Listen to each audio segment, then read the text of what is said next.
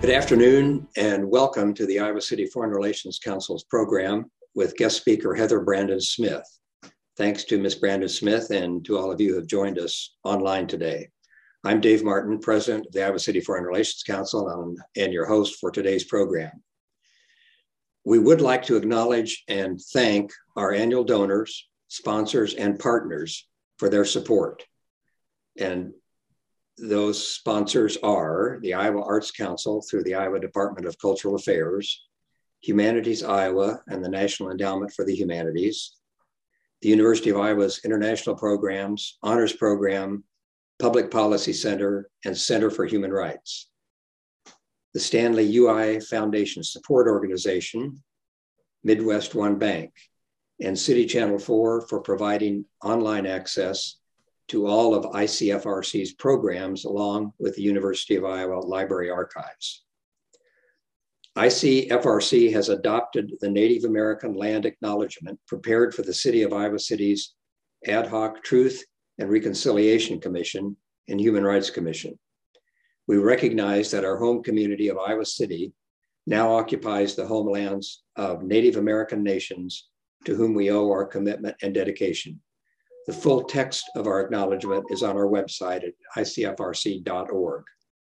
So as we get started, just a couple of Zoom etiquette tips. We have muted all the attendees, and we ask you to keep your video turned off for the duration of the presentation so you do not interrupt the speaker during her remarks. Following our speaker's presentation, around 12:45 or so, we will have a 15-minute Q&A, and you will be able to submit your questions via the chat function. And at that time, we invite you to turn on your video, but we will keep your audio muted to avoid any background noises. So it is now my pleasure to introduce Heather Brandon Smith, who will speak about the authorization for use of military force and U.S. forever wars.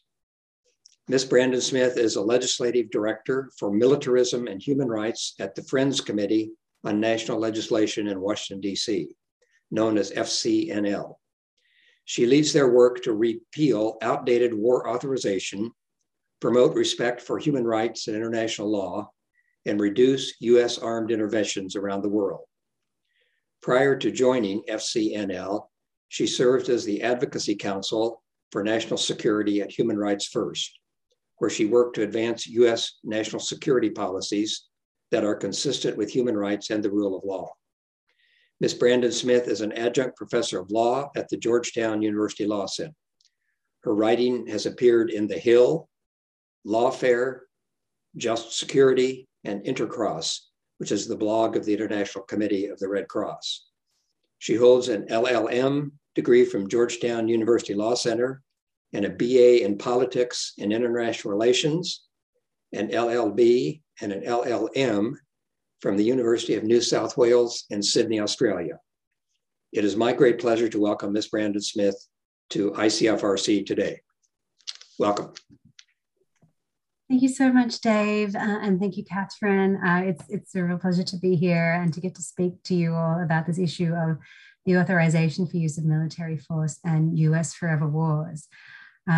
Just to start, you might have seen that shortly after the US withdrawal from Afghanistan last year, President Biden said before the United Nations General Assembly, "I stand here today for the first time in 20 years.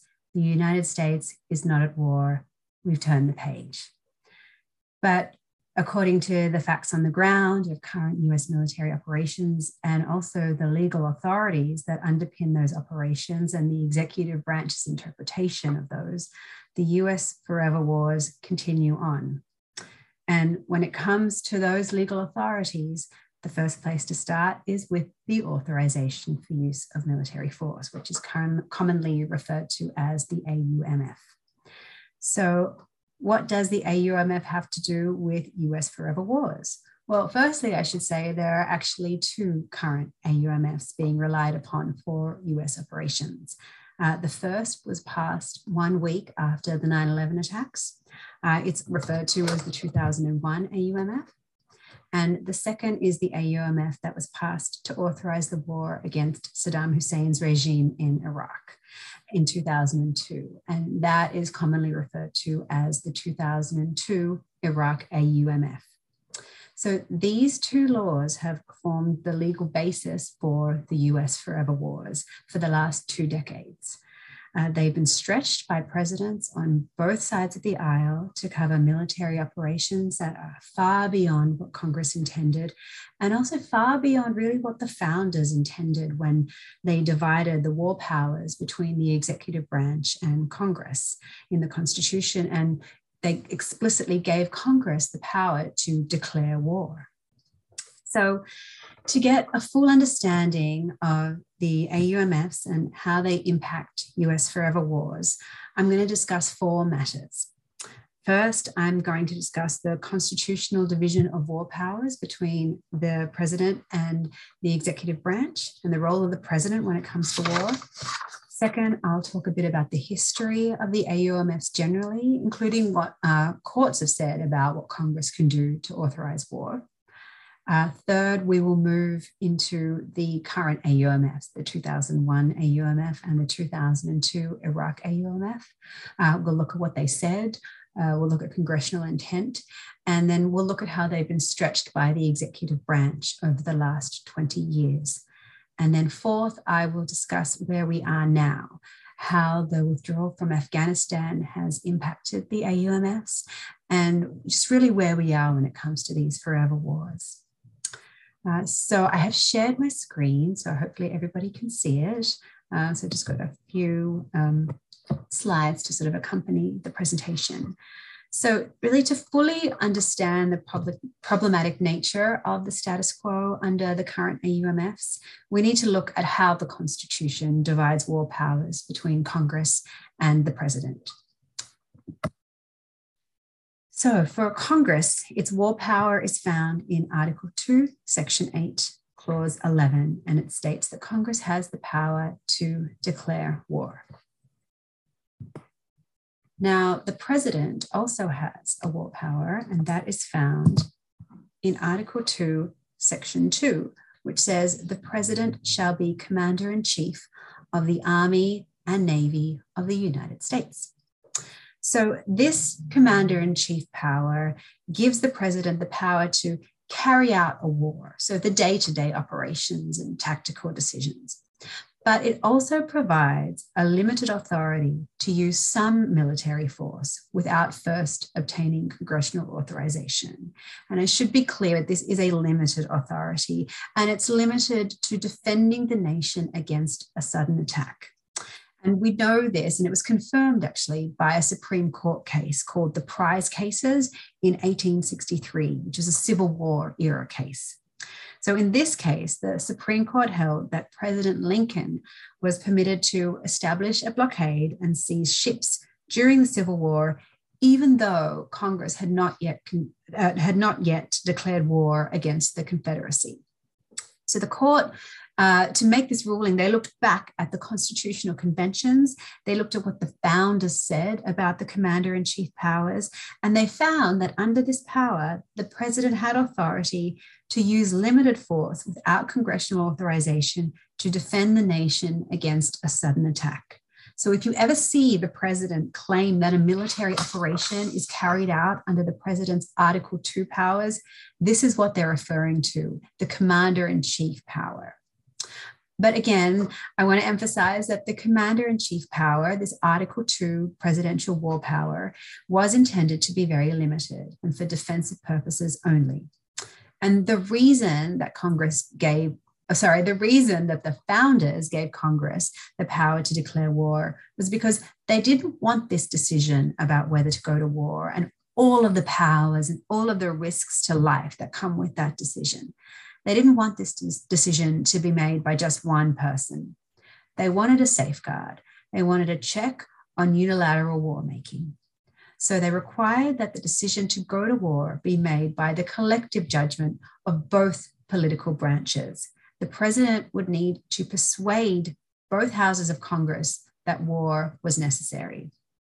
So John Jay actually wrote about what the framers were guarding against in the Federalist Papers. He said, "Absolute monarchs will often make war when their nations are to get nothing by it, but for purposes and objects merely personal, such as a thirst for military glory, revenge, for personal affronts, ambition, or private compacts to aggrandize or support their particular families or partisans." And I actually think that James Madison described the Constitution's division of war powers best when he said, "The Constitution supposes what history of all governments demonstrates, that the executive is the branch of power most interested in war and most prone to it. It has accordingly, with studied care, vested the question of war in the legislature." So now the power to declare war is not the only power that Congress has that relates to war. The Constitution also assigns to Congress the power to appropriate funds for military operations, which provides really an additional check on war. So as Thomas Jefferson wrote, "We have already given, in example, one effectual check to the dog of war by transferring the power of letting him loose from the executive to the legislative body, from those who are to spend and those who are to pay." So this appropriations power enables Congress to stop a war by cutting off funding. And, to determine whether it should use its power in this way or not, Congress needs to be able to exercise effective oversight of war. So to quote this time from a bipartisan expert report on the division of war powers, which I was going to put in the chat, but it's a little tricky, so I can provide that another time. But these experts said, "Congress does not complete its war powers duties by authorizing the use of force abroad. It should also conduct appropriate and regular oversight of the strategic use of force, monitor the domino domestic legal effects of the authorization, and when appropriate, revise or rescind the authorization." So the threat environment may have changed today compared to the threats faced by the United States at the time of the founding, but really the reasons for requiring the collective judgment of both political branches to make this hard decision of whether to go to war are still valid today. There's still a need today to ensure that this immense power is not in only one person. So I want to talk now a little bit about how Congress can authorize the use of force. So we often hear about how Congress hasn't actually declared war since 1942. And this is true. The last time that Congress declared war, passed a declaration of war, was during World War II in 1942 against the country of Romania. It's a little bit of trivia. But there are actually two ways that Congress can use its constitutional war power to authorize the use of force, to authorize a war. It can either pass a declaration of war, or it can pass a statutory force authorization, which is what an AUMF is.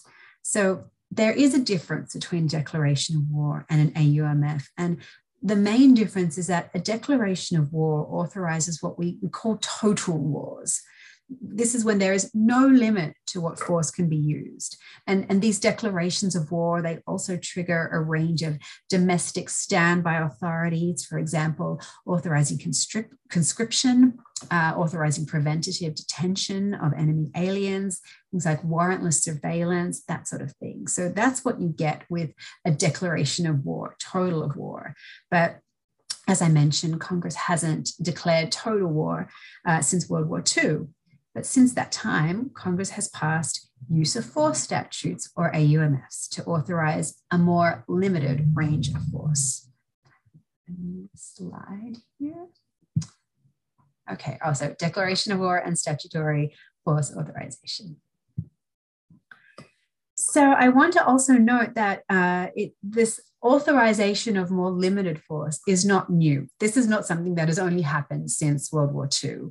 There's actually an 1800 case called Bars versus Tingey.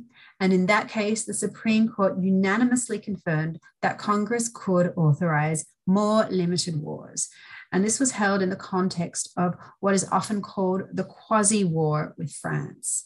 So in that case, the Supreme Court held that Congress could authorize wars that were limited as to places, persons, and things. And in that case, Congress authorized just the Navy to seize French vessels in order to defend American ships that were being threatened by French attacks. So first, Congress authorized the use of force only in US waters, and then later it authorized the use of force on high seas as well. So that's a really sort of seminal example of how Congress can authorize a more limited use of force. So more recent example of AUMFs with limits include the 1993 authorization to use force in Somalia and the 1983 AUMF for Lebanon. Now, both of these authorizations, they limited the type of operations that were permitted. They limited the location where force could be used and the amount of force that could be used, and the amount of time that force could be used for. So they set an expiration date, which we commonly refer to as a sunset date. So to look at all prior AUMFs, these are the different sorts of limits that we've had in AUMFs and declarations of war. So as it says here, 56% contained geographical limitations, 37% limited the kinds of military operations or forces authorized to be employed, and then 29%, so 10 prior AUMFs have contained an expiration date. Again, I can provide a link to the paper where this comes from for those who are interested. So now turning to current AUMFs, the 2001 AUMF and the 2002 Iraq AUMF. So yes, so 2001 AUMF is what we have on our screen now. Let's start with that one. This law was passed by Congress on September 14, 2001, 3 days after the 9/11 attacks. It was signed into law by President Bush on September 18, 2001, so just 1 week after the 9/11 attacks. Many of you might have heard that the 2001 AUMF is only 60 words long, and it is, so I've put it all up here. It says the president is authorized to use all necessary and appropriate force against those nations, organizations, or persons he determines planned, authorized, committed, or aided the terrorist attacks that occurred on September 11, 2001, or harbored such organizations or persons in order to prevent any future acts of international terrorism against the United States by such nations, organizations, or persons. Now, if you look at the text of the authorization, it's actually pretty specific. It authorizes the president to use force against those who are responsible for the 9/11 attacks and those who harbored them. So this would be Al-Qaeda, who attacked us on 9/11, and the Taliban, who harbored Al-Qaeda in Afghanistan. Now, at the time, the US wasn't entirely certain who was responsible for the attacks. They thought that it was likely Al-Qaeda. The CIA thought it was Al-Qaeda, but that's the reason that this text is not specific and doesn't name Al-Qaeda. They didn't name the group. They used descriptive language in case. But really, the congressional intent was only to target those groups. And in saying that, I will say that the legislative history of the 2001 AUMF supports this. So, for example, the final text of the 2001 AUMF is actually not the same as the text that was originally submitted to Congress by President Bush. The original text had a much more open-ended purpose. That purpose was to deter and preempt any future acts of terrorism or aggression against the United States. So you'll see that text was not tethered to the 9/11 attacks or to those who attacked the United States on 9/11. But Congress changed this language to only authorize the use of force to prevent acts of international terrorism by those who attacked the United States on 9/11, not to deter terrorism writ large. And members of Congress on both sides of the aisle confirmed this intent, that this is what they were voting for. So, for example, then Senator Carl Levin said, this authorization for the use of force is limited to the nations, organizations, or persons involved in the terrorist attacks of September 11. It is not a broad authorization for the use of military force against any nation, organization, or person not involved in the September 11 terrorist attacks. And Representative Lamar Smith from the other side of the aisle said the resolution limits the president to use force only against those responsible for the terrorist attacks last Tuesday. And also Representative Jan Schakowsky said this resolution has been carefully drafted to restrict our response to those who we know to be responsible for this atrocity. So it really was intended to be restricted to those responsible for the 9/11 attacks. Now to move on to the 2002 Iraq AUMF. So this authorization authorized the president to use the armed forces against the continuing threat posed by Iraq and to enforce all relevant United Nations Security Council resolutions regarding Iraq. So for those of you who are old enough, you'll recall that the concern at the time was that Saddam Hussein, then the president of Iraq, had developed weapons of mass destruction, so chemical, biological weapons, and that he was seeking to develop a nuclear weapon. So in passing this AUMF, this 2002 Iraq AUMF, the intent was to target Saddam Hussein's regime in Iraq for a particularly specific purpose, these weapons of mass destruction. So we know that that was not the case. There were no weapons of mass destruction in Iraq, but nevertheless, the US went in, began a war, Saddam was deposed, and, military operations continued. So now let's look at how these two AUMFs are being used today. So the 2001 AUMF authorized the use of force against al-Qaeda and the Taliban, arguably in Afghanistan, where they were located. So the Trump administration provided a report to Congress in March 2018, which said that that military operations were being conducted in at least 7 countries, being Afghanistan, Iraq, Syria, Yemen, Libya, Somalia, and Niger. Now, in that same report, the administration also listed out several groups against which force had been used that year, being al-Qaeda, the Taliban, the Haqqani Network, al-Qaeda in the Arabian Peninsula in Yemen, and al-Shabaab. And then since then, we have seen the 2001 AUMF used to justify using force against ISIS, and then also against Syrian government forces. So in 2020, the Trump administration also killed an Iranian general, Qasem Soleimani, and 9 others in a drone strike in Iraq, which it claimed was authorized by the 2002 Iraq AUMF, and also the president's Article 2 Commander-in-Chief powers. And then the Biden administration has attacked Iranian-backed militias in Syria, which it claimed was justified under the president's Article 2 powers as well. So I should say, though, that this expansion of existing AUMFs is not new. It didn't start with the Trump administration. The Bush and Obama administrations also expanded the scope of the AUMFs far beyond what Congress intended. So how did this happen? How have now 4 administrations been able to stretch existing AUMFs so far beyond what Congress intended? Well, really, there are 3 factors that have enabled this expansion. The first is this concept of associated forces. So the associated forces concept is probably the most significant tool that the executive branch has used to stretch existing AUMFs.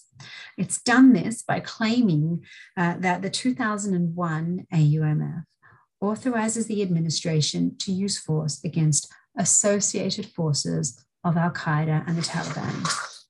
So I wanted to include here, I'm gonna go back. Here I've included here the text again of the 2001 AUMF. And I think it's worth looking at it again because the term associated forces does not appear in the 2001 AUMF.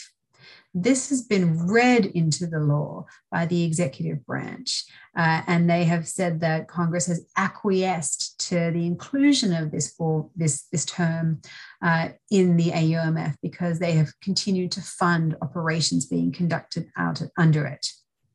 So the second factor of the expansion of these AUMFs has been the Obama administration's willingness to expand the scope of the 2001 AUMF to ISIS in Iraq in 2014.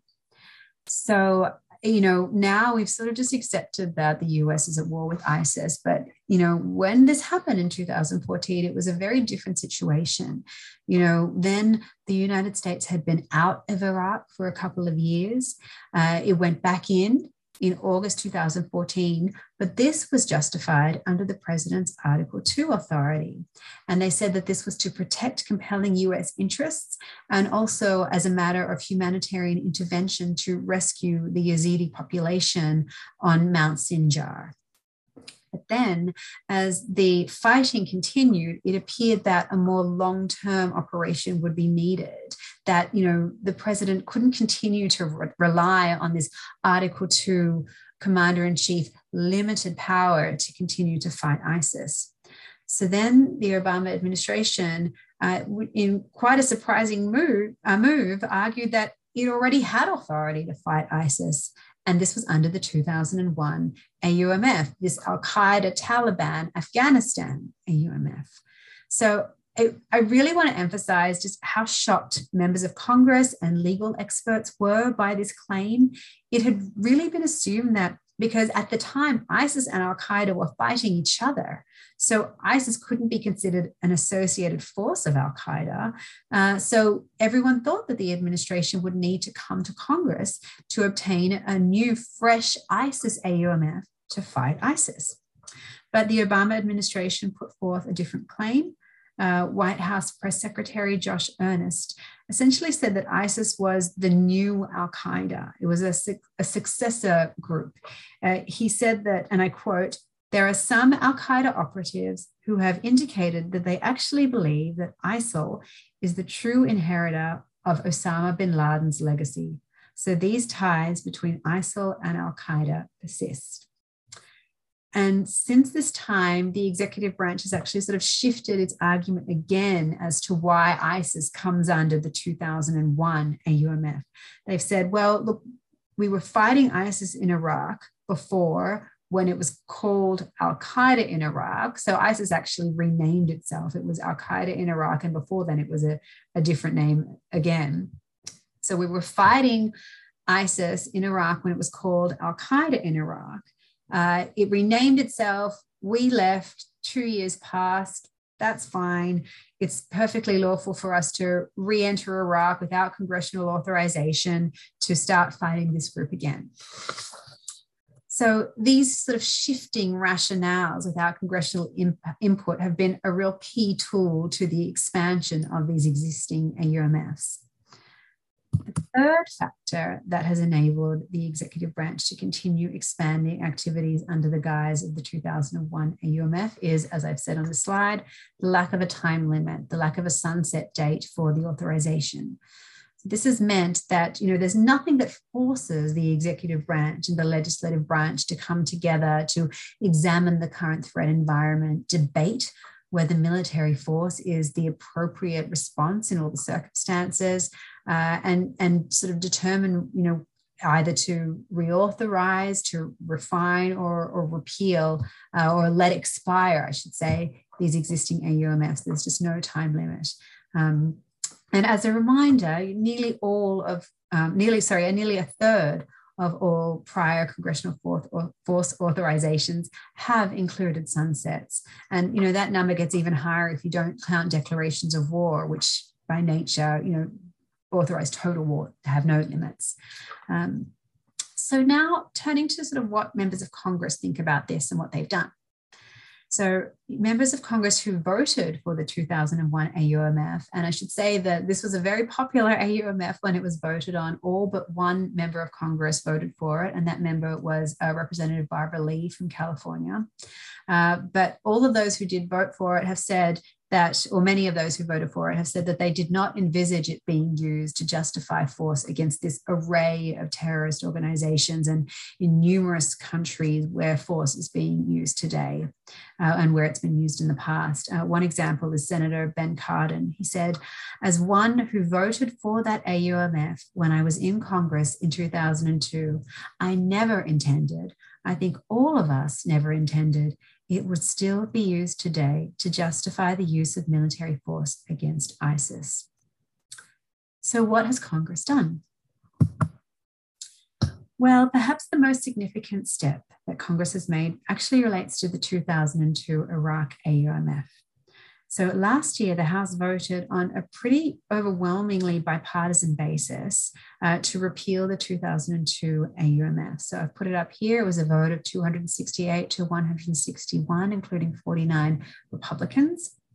And then there's also a bipartisan Senate bill, which Iowa Senator Chuck Grassley is actually an original co-sponsor of. And this would repeal both the 2002 Iraq AUMF and the 1991 Gulf War AUMF.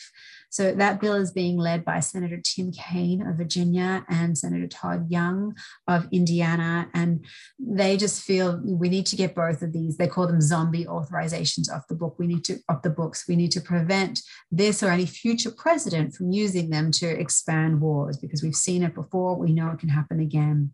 And I should say that Senate Majority Leader Chuck Schumer has said that he supports this and he will hold a vote on repealing these AUMFs, the 2002 and 1991 AUMFs this year. So watch this space. We will see what happens. When it comes to revisiting the 2001 AUMF, this is a much more complicated matter, and very little progress has been made. Many members of Congress have proposed replacement AUMFs, narrowed AUMFs that include a time limit, include a limit on who can be targeted, who can be killed, the countries where we can kill people, where we can conduct war. But there hasn't really been a lot of support from the White House, from either parties, on this issue. And so there's really been very little progress when it comes to these efforts to either repeal or reform the 2001 AUMF. I should say that in 2013, then President Obama said that he would like to refine and ultimately repeal the 2001 AUMF. But, we sort of haven't really seen that happening under the Biden administration at this stage. So speaking of the Biden administration, the President Biden has actually supported repealing the 2002 Iraq AUMF. So prior to the House vote last year, the administration released a statement of administration policy on the bill. And this is what it said. It said the administration supports the repeal of the 2002 AUMF, as the United States has no ongoing military activities that rely solely on the 2002 AUMF as the domestic legal basis, and repeal of the 2002 AUMF would likely have minimal impact on current military operations. So yeah, the 2002 Iraq AUMF, it's still being relied upon for military operations, but really only in addition to the 2001 AUMF, which serves as the primary legal basis. But we have seen it being used on its own in a pretty dramatic way, which was the strike against Iranian General Qasem Soleimani. That was where the 2002 AUMF alone was claimed as a legal basis. So we have seen what many would call an abuse of this law to conduct an operation far beyond what Congress intended. So I just want to get back to the statement from the Biden administration, though. They also said that the president is committed to working with Congress to ensure that outdated authorizations for the use of military force are replaced with a narrow and specific framework appropriate to ensure that we continue to protect Americans from terrorist threats. This, again, is very different from the Obama administration's position, the refine and ultimately repeal position. There was no talk of a replacement AUMF from President Obama, for example, whereas that seems to be where the Biden administration is. That being said, the Biden administration hasn't actually proposed any new narrowed 2001 AUMF. And getting back to what I started out discussing, despite the president's claim that the United States is not at war, the administration actually recently released a report stating that the withdrawal of US forces from Afghanistan did not change the legal and policy frameworks for the use of military force in Afghanistan. So even though we're supposedly not at war in Afghanistan, the administration continues to rely on a war authority, the 2001 AUMF, potentially for other operations in Afghanistan. And in a court filing, the administration has said that the United States continues to be engaged in hostilities with al-Qaeda and associated forces under its interpretation of the 2001 AUMF. So we really can't say that this is a United States that is not at war. The current administration seems to very much be continuing along the same path of the last 20 years when it comes to these war authorities. So just finally, I wanted to end by talking about some other very consequential factors that impact US forever wars. So the issue of these forever wars really doesn't stop with the AUMFs. Over the last years, the US has shifted its approach to counterterrorism.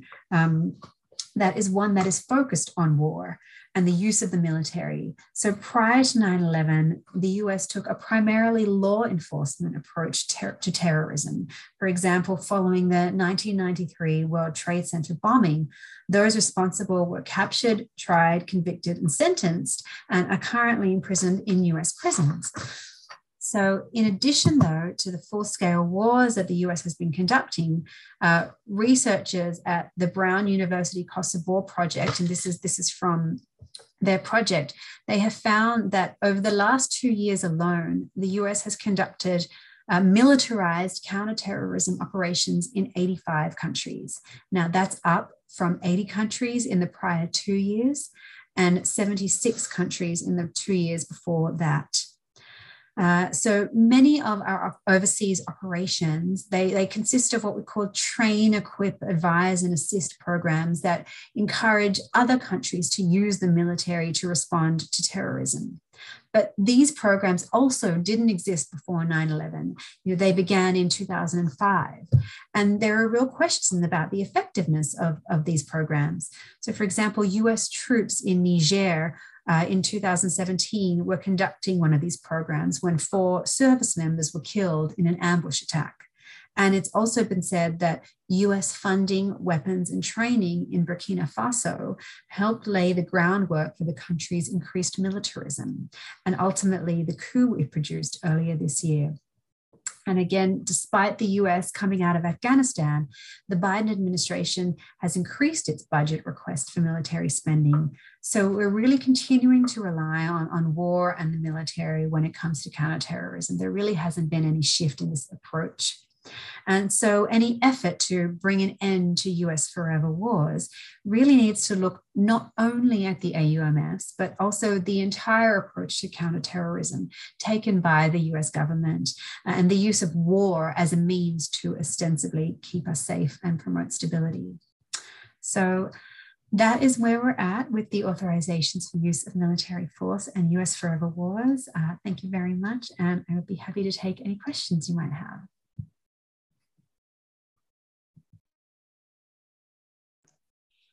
Thank you, Heather.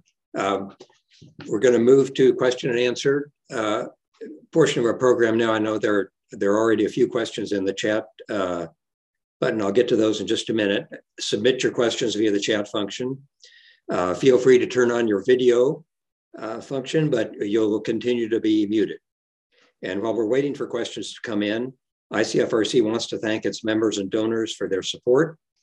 If you would like to join or make a gift, support our programs, please go to icfrc.org. Thank you. Okay, so I'm going to look. So the first question, some of these came in during during your presentation. So the first one, please explain the relation of US forever wars and maintenance of US arms industries, e.g. the expansion of NATO and required arms purchases. Yeah, so it's all very much interlinked. And, as I mentioned at the very end, the last thing that I discussed was the fact that it's not just about these AUMFs and the wars that they've authorized, it's about the use of the military and the reliance on the military to sort of solve the world's problems when it comes to terrorism or, other kinds of internal conflict. The US is selling weapons to Saudi Arabia. That is helping continue the war in Yemen against the Houthis, which has really been an absolute tragedy for the citizens of Yemen. When it comes to NATO, and these are ostensibly, defensive treaty organizations, and it is incredibly complicated now with the situation in Ukraine, for example, is the most sort of stark, example of what's going on now. These treaties are supposed to prevent war, but, if there is a war, they're supposed to, do everything they can to stop them as quickly as possible. The US is resisting getting involved in that war, but we are selling weapons to Ukraine. Perhaps that's a good thing because we want Ukraine to beat Russia. It's all very, very complicated, but the weapons that the US sells, the US weapons industry are producing are really astronomical. There have been efforts in Congress to stop these weapons sales that have been incredibly destructive. They need to be looked at on a case-by-case basis, of course. But it's this sort of loop, really. We're using war. We have this frame of war as the thing that we use to solve issues with internal strife all around the world. And then, we have weapons manufacturers creating weapons.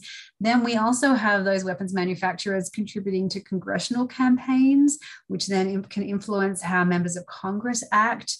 It's really this whole, again, I hate to say a military industrial complex, but it does really feed into itself and, arguably, make the world a less stable place and a more war-driven place. So it's definitely an issue.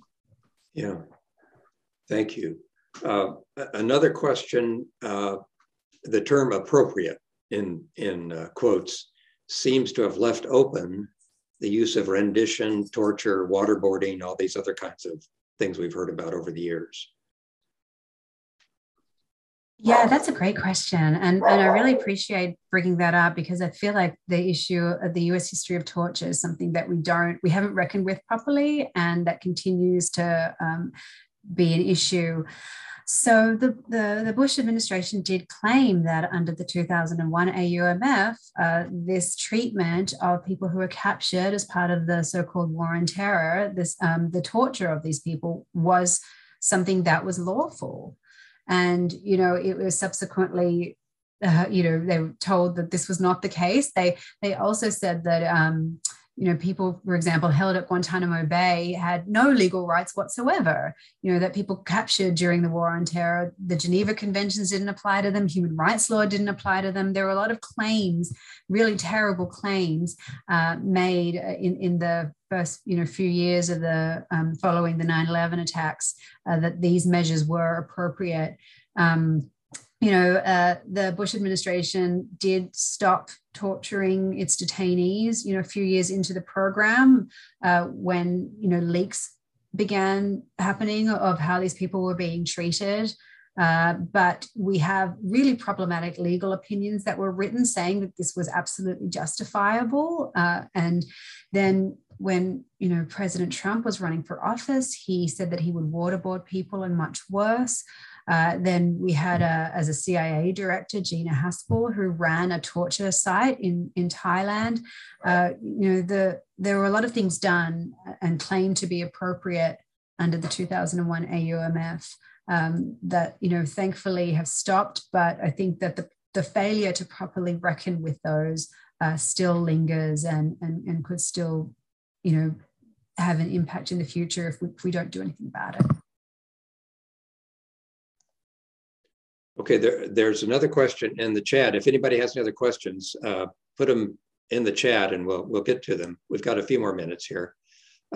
David Smithers asks, were were authorization for use of military force or declaration of war ever used for military operations against Native American nations during the 19th century?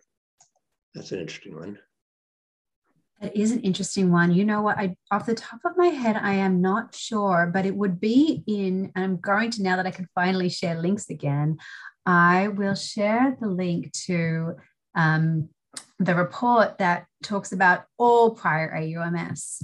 I think they might have been actually. So let me go grab that quickly.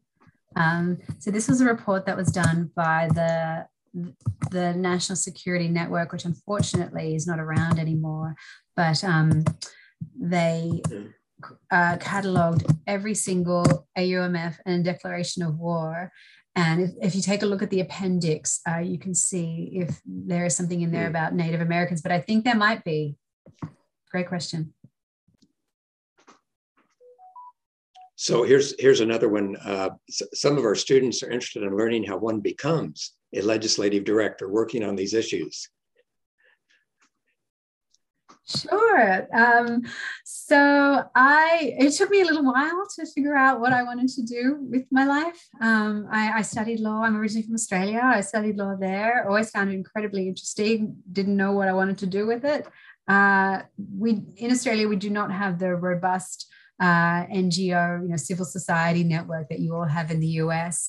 So, this sort of position wasn't available to me, and I kind of went and pretended to be a regular lawyer for a little while. But then, just to cut a long story short, I did an LLM in national security law at Georgetown, and then I interned for a fantastic organization called Human Rights First in their national security program. And then eventually was hired on there and worked there for 5 years. And my current organization, FCNL, was looking for someone to do this work. So I skipped over there. So that's been my story. Unfortunately, I have to say that, especially when it comes to the nonprofit world, working for free for a period of time is often the thing that can help you get your foot in the door. So for me, it was an internship that I did during my LLM. So I did get course credit for that free work, but then I extended it into the summer, and it just gave me more of an opportunity to sort of really get into the work there. So, but, looking for things like fellowships and other sorts of opportunities where you can get funding from your university or from other sorts of institutions, and you can bring that to an organization is also an excellent way to sort of work for free. You get paid, but they don't have to pay for you. So always be on the lookout for those sorts of opportunities. There you go. Thank you very much. Let's see. And Nick Johnson's got a question. What's the relationship to forever wars of abolishing the draft, not pay as we go, but wars of free, putting costs on grandchildren's child care, credit care, and only 1% of Americans doing the fighting, as much as half of whom are private contract employees? That's a complicated one too. Yeah. Look, thank you for that question, Nicholas. It's all linked up, frankly. I was honestly shocked when I came to the US. When I got my tax return back, I thought I was going to get a lot more money back, because in Australia we have universal health care. and I think that so much money in the US goes into the military, and that really impacts the ability to, give Americans or, help Americans with all of these other costs, like childcare or education, those sorts of things. So, the fact that we have so many people who are not in the military during the fighting, I think sort of tells you a lot about how Americans are feeling about these wars. If you look at polling, Americans are sick of these wars. That we're wondering what we're fighting for. I mentioned the situation in Burkina Faso. We went in there, we said to them, hey, they weren't at war at the time. They didn't even really have a particularly strong terrorism problem, but we went in there and we said, this is what you need to do. You need to use military force. This is how you're going to get things under control. And then they ended up in a war, and now they've had a coup. So I think that, there's a lot of weariness when it comes to these wars, there's a real reluctance on Americans to want to fight them. We're sort of wondering what we're fighting for. And then it does really feed into, you know, domestic policy and other issues when it comes to people's daily lives. Yeah, that's another program in itself, right? And probably several programs. Thank you, Nick, for that question. Any other questions coming in? I don't see any right now. So we've got a couple of minutes here. It got me thinking about when the Obama administration went in and killed Osama bin Laden, took that raid, and then I'm assuming that was the justification. That would have been one of those AUMFs, the 2001 one, I assume. Does that make sense? Yes, it was. It was the 2001 AUMF. There might have also been a bit of the President's Article 2 Commander-in-Chief authority that was mixed in there. You know, there were real issues about the US going into Pakistan without consent from Pakistan. You know, it was one thing to go into Afghanistan and fight at the time, you know, the Taliban, the de facto government there, but it was another thing entirely to go into a totally separate country there. There is an Office of Legal Counsel memo on the precise legal justifications there, but it was largely the 2001 AUMF sort of this claim that, well, you know, bin Laden is part of Al-Qaeda, and the 2001 AUMF authorizes us to use force against Al-Qaeda. And frankly, there weren't geographic limitations written into the 2001 AUMF, so we can go into Pakistan too, was sort of the gist of it. Yeah, okay. Here's a comment from Mike Franken. Thank you, Mike. For what it's worth, many of us in the military wish that the AUMF would be set aside. We are not unrealistic, but we are left in some predicaments which the government bows to public opinion or creates a long-term problem. Conflict ought to really difficult to justify. The AUMF cuts too many corners. Yeah, thank you so much for that, Michael. And you're just reminding me, we work with a lot of veterans groups actually on this issue who really want to see these AUMFs repealed, you know, also military family groups. They have real problems with it, with current operations, with, you know, again, you mentioned that, you know, this is supposed to be something that is a difficult decision to make. And the executive branch just keeps on, you know, using military force without going back to Congress. Congress doesn't debate it. And it's a real problem. And I think, you know, in polling of the military and veterans, that the sort of, you know, opposition to current wars and for Congress to reassert its war powers and really debate whether we should be expanding this use of force, that's actually higher than it is when it comes to the general population, those who want Congress to get back in the business of it, want the executive branch to stop expanding wars. So thank you very much, Michael, for your comment. I appreciate it. Mr. Franken is currently running for senator here in Iowa. So thank you. And he's a military veteran, obviously. Okay, any other questions coming in? Anybody? Probably got time for one more. Anybody?